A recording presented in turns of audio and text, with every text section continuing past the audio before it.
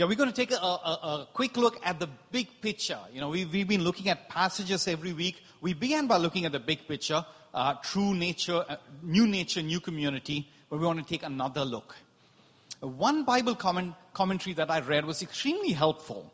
It helped me crisply summarize the book of Ephesians in only 3 simple words. 6 chapters, 155 verses in only 3 words. And these 3 words are simple as they are memorable. And so I'm hoping that as you hear me speak and explain these 3 words once, we will all never forget the central message of Ephesians for the rest of our lives. That's kind of cool, isn't it? So here are the 3 very simple, very memorable words. Sit, walk, stand. That's it. Sit, walk, stand. These 3 words capture the entire book of Ephesians. The first word, sit, is from Ephesians chapter 2, verse 6. But God, being rich in mercy because of the great love with which He loved us, even when we were dead in our trespasses, made us alive together with Christ. By grace you have been saved, and raised us up with Him and seated us with Him in the heavenly places in Christ Jesus. We looked at this in one of the earlier sermons. We are seated with Christ. And so the first 2-3 chapters of the book of Ephesians unpacks the reality that we are seated with Christ. Christ's nature has become our nature. We are in union with Christ Jesus. We saw that we are too weak to receive the love of God, but Christ's resurrection power has lifted us up with Christ in and seated us with Christ in the heavenly realms. So sit with Christ. Enjoy His grace. Enjoy His new nature. That's the first word, sit, which kind of captures the essence of chapters 1 to 3. The second word is walk. And this word walk is found in the passage we read last week in Ephesians chapter 4. Ephesians 4:1. I, therefore, prisoner of the Lord, urge you to walk in a manner worthy of the calling to which you've been called. So in chapters 4 and 5, which we began last week and we're going to spend a few weeks in, the major idea is walking in a manner that is worthy of our calling. Walking in the church as Christ called us to. Walking in our marriages for those of us who are married as Christ called us to. Walking in our singleness for those of us who are single. Walking as a parent in a Christ-like manner. Walking and working in our offices in a Christ-like manner. That's the essence of chapters 4 and 5. And you're going to see that unfold in the coming weeks. So that's the second word, walk. And today's sermon is also on this word, walk. The third word is stand. And that is found in Ephesians chapter 6, verse 14. Stand therefore, having fastened on the belt of truth and having put on the breastplate of righteousness. And this talks about the reality of spiritual warfare and how in Christ we have the entire armor of God to take a stand against the evil one. We'll look at this too in the coming weeks towards the end of the series. So 3 simple words. Sit, walk, stand. That can summarize the entire book of Ephesians for us. So when you wake up tomorrow morning, before you check email or WhatsApp or Instagram, as whatever you're prone to do, just as I am, I want to invite us, before checking that, what if we meditate on these 3 truths? We are seated with Christ, and because we are seated with Christ, we can, by God's grace, walk in a manner that's worthy of the gospel, and we can take a stand against the evil one in the strength of Christ Jesus. Maybe I shouldn't have shared that 3-word summary. Because you're thinking, if this man can summarize, or not me, the commentator that I borrowed from, if that person can summarize Ephesians in 3 words in 5 minutes, why is this pastor preaching his 8th sermon on the book of Ephesians? Well, it's like this. I can tell you the story of the Lord of the Rings in 3 words too. Would you rather watch the 5-6 part movie series? Would you not? And the Word of God is just so much more richer than anything, angels long to look at it. And so we have the joy and the privilege to come together as the Church of Christ, week after week after week, to feast on the riches of God's Word. So with that rather long introduction, let's dive into the passage we're going to be looking at this morning. We began with chapter 4, verses 1 to 6, on the 5 values that build gospel community. And today we're going to be looking at verses 7 to 16 from chapter 4. And this is looking at to see how gospel community functions and grows. And that's why we've titled this sermon, True Nature of Church Ministry. True Nature of Church Ministry. I've requested Pemia to read the passage from us, Ephesians chapter 4, verses 7 to 16. It'll come up on screen. Ephesians chapter 4, verses 7 to 16. But grace was given to each one of us according to the measure of Christ's gift. Therefore it says, when he ascended on high, he led a host of captives, and he gave gifts to men. In saying, he ascended, what does it mean but that he had also descended into the lower regions, the earth? He who descended in this one, who also ascended far above all the heavens, that he might fill all things. And he gave the apostles, the prophets, the evangelists, the shepherds, and teachers, to equip the saints for the work of ministry, for building up the body of Christ, until we all attain to the unity of the faith and of the knowledge of the Son of God, to mature manhood, to the measure of the stature of the fullness of Christ, so that we may no longer be children, tossed to and fro by the waves and carried about by every wind of doctrine, by human cunning, by craftiness in deceitful schemes.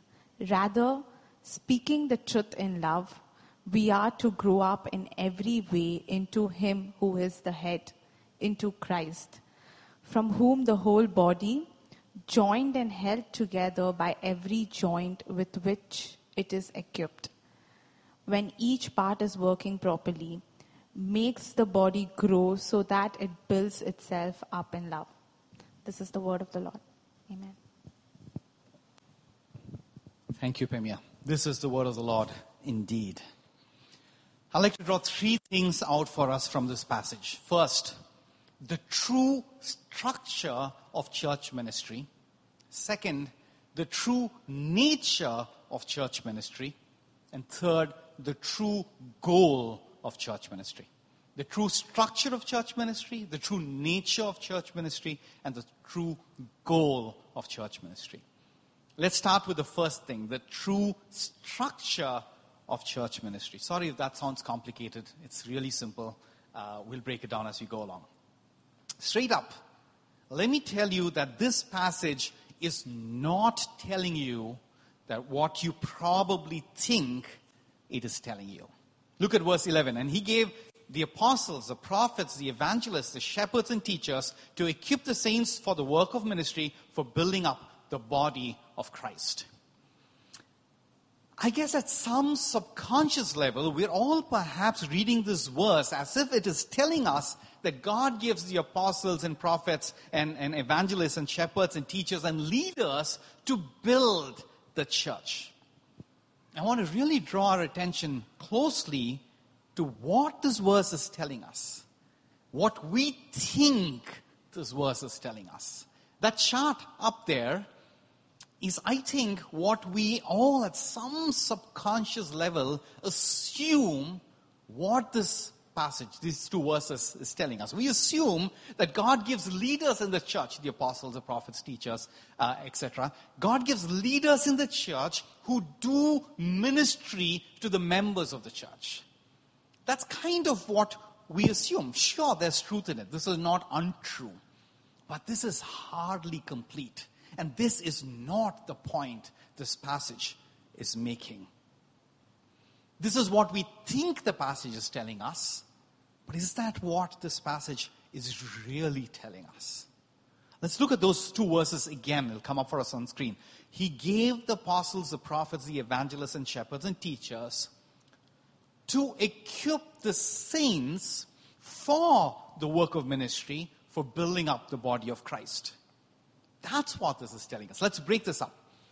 What are the leaders doing? The apostles, the prophets, the evangelists. What are they doing here? Are they doing ministry according to this passage? No. What this passage is telling us that the leaders are equipping the saints for ministry. So who is doing the ministry here? The saints are doing the ministry. The leaders are equipping the saints, and the saints do the ministry. Now, I think this needs to be clarified straight up before we go any further. When the Bible says saints, it's referring to all of us. It's not some extra special people. We are all saints in Christ. And if you're thinking you can get away by saying, I'm hardly a saint, I'm such a bad sinner, I confess my sins in the CBR group every day. Well, the truth is, in Christ, we are all saints and sinners simultaneously. The grace of God, the grace of Christ covers us and transforms us into saints. Even as God sanctifies us, our sins are real. We cannot condone our sins, but God gives us grace and helps us overcome. So it's true that we are all saints and sinners simultaneously. When the Bible says saints, there are no exceptions. So we are all saints here. So the leaders in the church are equipping the members of the church to do ministry. And so the second chart that I have here is the true biblical structure of church ministry, which is leaders equipping members of the church to do ministry to one another. This is God's plan for the church. This is the design that Christ has for his bride, the church. It's not about leaders doing ministry to members, but leaders equipping members so that the members can minister to one another. This is the richness and the beauty and the glory of the church, the body of Christ. So this morning, would we, all of us, and that I'm including myself in this, of course, would we allow this biblical structure of church ministry to shake us up a little bit? Biblically, the church does not end with the congregation receiving from the leaders. Biblically, church is complete when leaders faithfully equip the members and members faithfully serve one another. And so this morning I want to invite us to reflect on this question: which church structure are we living in? Which church structure are we living? What are we subconsciously assuming? Which church structure have we brought into? Have we bought into? Ministry is a really big word. For some of us, I know it's quite an intimidating word. We don't really feel called to ministry. And I recognize that. I mean, I respect that. That's real. That's true. Let's just replace the word ministry with its true meaning, which is basically serving. All ministry is basically serving. So in the biblical church, leaders equip members to serve one another. And so this morning, I want to invite us to reflect on, how can I serve? How have I been serving? And going forward, how can I serve? And the Bible absolutely celebrates small ways of serving. I mean, you just have to read this incident that happened where Jesus took a few loaves of bread and a few fish from a small little boy and just fed 5,000. Right? The small things matter. Small little things are beautiful and glorious in the eyes of God. Jesus tells that if you gave someone a glass of water, and that glass of water you gave me, the small things count. So let's look at, there are dozens and dozens and dozens of small ways in which we can all serve. Ministry might sound like a really intimidating word, but small acts of service we can all do. Inviting someone home for a meal, is serving. Someone you don't really know very well. Someone who's new to church perhaps. Just inviting them home for a meal. Or having coffee with someone. If you don't have a home, if you're a single living in the city, you don't have a home to invite people to. Just taking someone out for coffee or a meal. Just loving them, listening to them is serving. Picking up some small way in which we can all serve at the Sunday service, maybe once a month. That's a great way of serving. Now, how about signing up to join the setup team in helping by coming at 9:30 a.m. every week, once a month, once in 2 months? How about baking a cake and sharing? We all love cakes, I can assure you. And sharing that with the congregation after the service. We're hoping to resume kids church soon. How about signing in to serve for that once a month, once in 2 months, whatever works for you? How about we've been kind of beginning to start these gospel huddles? How about just getting something to eat for everyone at the huddle? How about sponsoring lunch one Sunday? The community lunch that we had last week was so much joy and such a blessing. How about sponsoring that once in 2 months, once in 3 months, maybe half of that cost, a third of that cost, whatever we're able to give? How about volunteering to manage the slides that Shireen is doing and so many others have been faithfully doing? Praying is such a great way of serving. Praying. Generosity. Quiet generosity is an amazing way of serving. Just showing up and sharing what the Lord lays in our heart is an amazing way of sharing. We had Asha join us for a gospel huddle a few weeks ago, and she just shared her heart. She just shared the things she's been struggling with. I don't want to share her struggles on her behalf, but suffice to say that she shared her heart, and we were all so blessed. Our perspective of life changed. She may not have realized it, but she was serving every one of us, including Ajay and I, deeply. I read an article in the Gospel Coalition US this yesterday, and it talked about how it is important for nursing mothers. Tharu, if you're listening to this is not us trying to say come back to church early, not at all. But I'm just showing this as an illustration. This article said when young nursing mothers just show up to the church service, it is a beautiful way of serving. It just shows and encourages so many people. Just to see a young mother show up for service is such an encouragement to everyone else. We can serve in so many small ways and big. In your handouts, you will see a simple one-page note. Take a moment. Is there something, even if this is your very first time in a church, if you're in New City, if you feel led, if you feel stirred, anything, something small, simple, why don't you just put your name on it, take it and just leave it here or give it to me at the end of the service. We're constantly looking to invite people to serve, not just because there are needs in the church. Of course there are needs in the church, but even more so because this is God's design for the church. One of the things New City celebrates is not just the teaching of God's word, but by the living of God's word. And so we want to be a church that is true to God's word. We don't want to be a church that's convenient to what's culturally convenient around us. I know all of us work really hard. I know people work 10 hours a day, 12 hours a day. I know people work on Saturdays. That's real. But that's not an excuse to not be the church God's called us to be. And so there are 1,000 small ways in which we can all serve. And here's the point. Every small thing counts.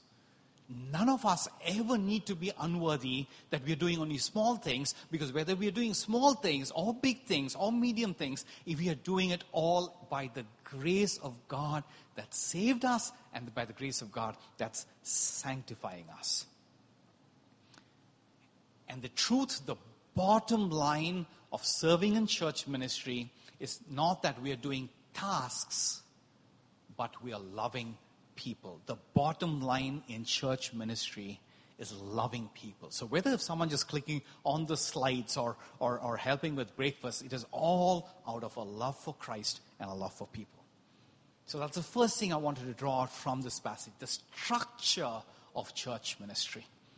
Leaders equipping members to minister to one another, to love and serve one another. The second part of church ministry is the true nature of church ministry. When I say true nature, I just mean, what does the serving look like? What are things we can actually do? What is this passage calling us to do? And that's then verses 14 and 15. So that we may no longer be children, tossed to and fro by the waves and carried about by every wind of doctrine, by human cunning, by craftiness and deceitful schemes. Rather, speaking the truth in love, we are to grow up in every way into Him who is the head, into Christ. These two verses speak about two realities. The first reality, we're all going to be tossed to and fro. The second reality, we need to speak the truth in love to each other. Two realities. First, we're all going to be tossed to and fro. As we saw right after the time of worship, we live in a world. In this world, we will be shaken. None of us, not me, nobody, none of us are perfectly anchored in Christ. We're all growing together. None of us see the circumstances around us as clearly and as objectively as we should. You know, if there's a trouble in our lives, there's something that's causing us anxiety, I can assure us, none of us are seeing it clearly enough. Third, none of us see the truth of the gospel in the light of those circumstances clearly. Of course, we see a little bit. But in our moment of trouble, the songs we were singing, Psalm 62, in our moment of trouble, none of us are seeing the truth and the power and the person of Christ Jesus as clearly as we should. And so for this reason, every one of us are being tossed to and fro. Life does that to us. Doesn't matter how senior you are. Doesn't matter if you've pastored a church for 35 years. Life does shake us up. That's reality in this broken world. So the first truth. The second truth this passage is talking about is we need to speak the truth in love to each other. Speak the truth in love.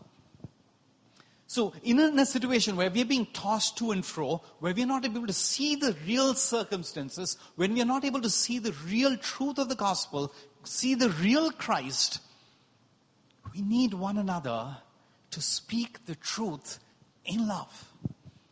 This has to be in a place of love. Not that I know better than you, I'm superior to you, I'm going to tell you what to do, how stupid you are, you can't see what's happening in us. I'll come and tell you, no, not at all. But in a posture of love. But in that posture of love, we do need to speak the truth to people, to one another. This is the nature of church ministry. We are called in Christ Jesus to speak the truth to one another. Not just situational truth, but absolute truth of the gospel. Situational truth, we must share situational truth. Situational truth is, your boss is not really as bad as you think he is or she is. That's a situational truth. Or the troubles in relationship that you think you're having is not really as bad as you think that. That is situational truth. We need to tell people that. I love blowing up my troubles out of proportion. And please tell me you do that too. We all do that. We need each other we need our gospel friends to speak the truth to us in love. That's situational truth. But that's not enough. We also need to speak the absolute truth of the gospel. That Christ is our cornerstone. 1,000 things may fail us, they may disappoint us, but they can never crush us. Because in Christ we are whole, we are complete, we are secure. So none of us can grow individually. And let me also tell you, this might shock some of us, none of us can grow just by attending church. Sure, some of us will grow some, but we got to serve. We've got to speak the truth and love to one another. We've got to be engaged in community. This is not my idea. This is how Christ wants to build his church. And so, even if you've never had the opportunity to serve in some way or the other, even if you've never had the opportunity to speak the truth in love, or have others speak the truth in love, God desires us to start. It's a journey. I get that. I know some of us are introverted. It might surprise you, but deep inside, I'm an introverted person.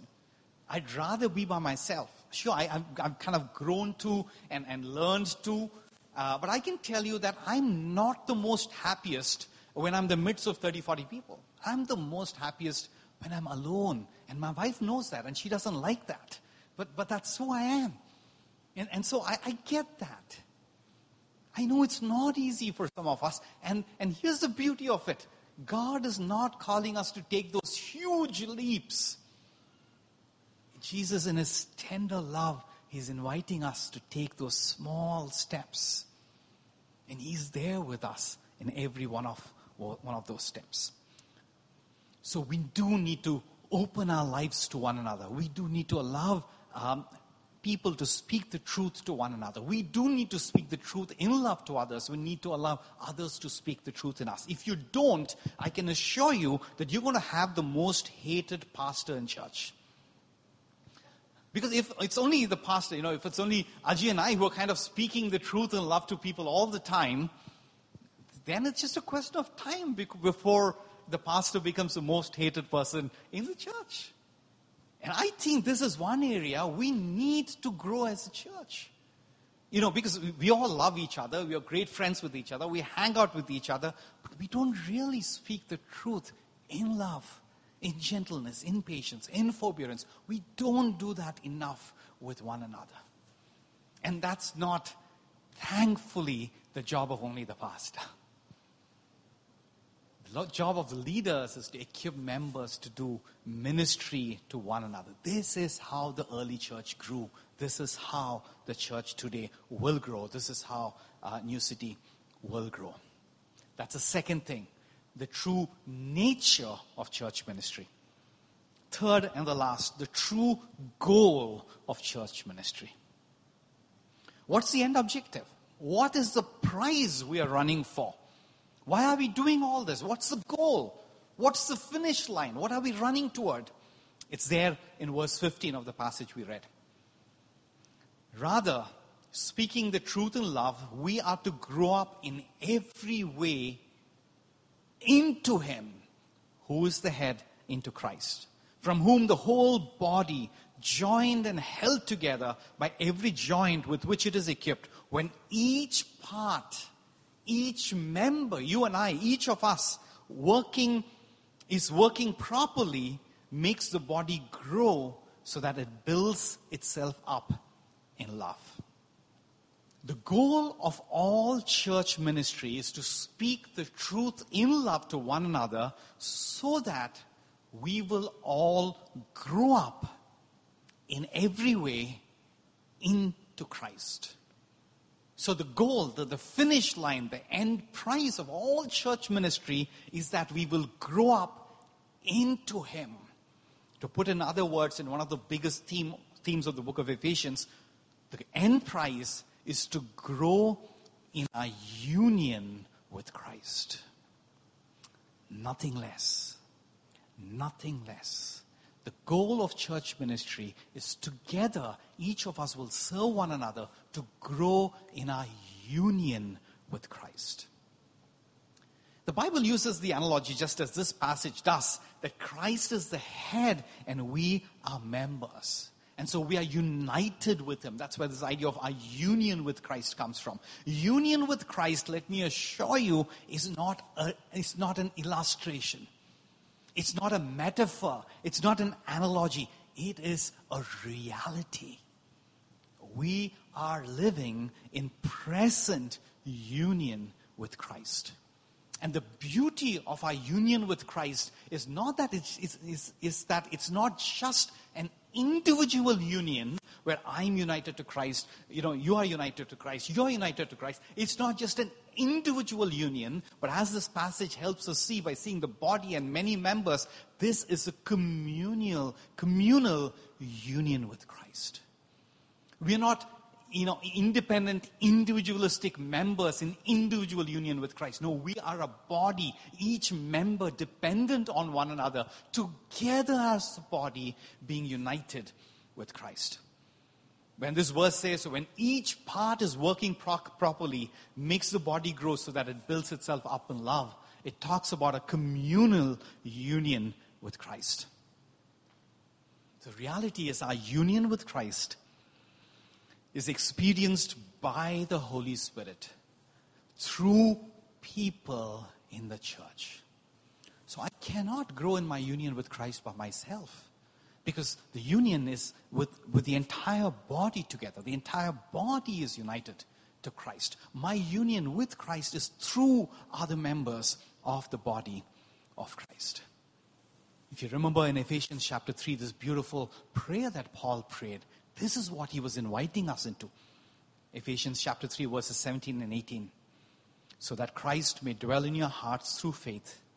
And I pray that you, being rooted and established in love, may have power together with the Lord's holy people to grasp how wide and long and high and deep is the love of Christ.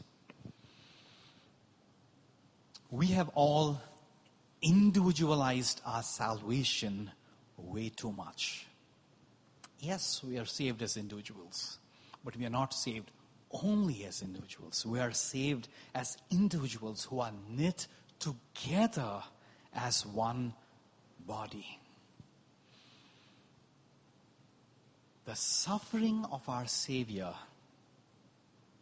is to build a body of redeemed people joined together experiencing union with Christ.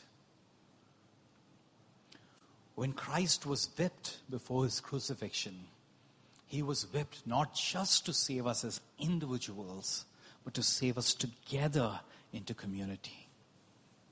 When the crown of thorns pierced his forehead, it was not just a price he paid only to have individual relationships with each of us. No. He paid that price. He took that punishment of the Father for your sins and mine upon himself, so that we can have a communal relationship with him.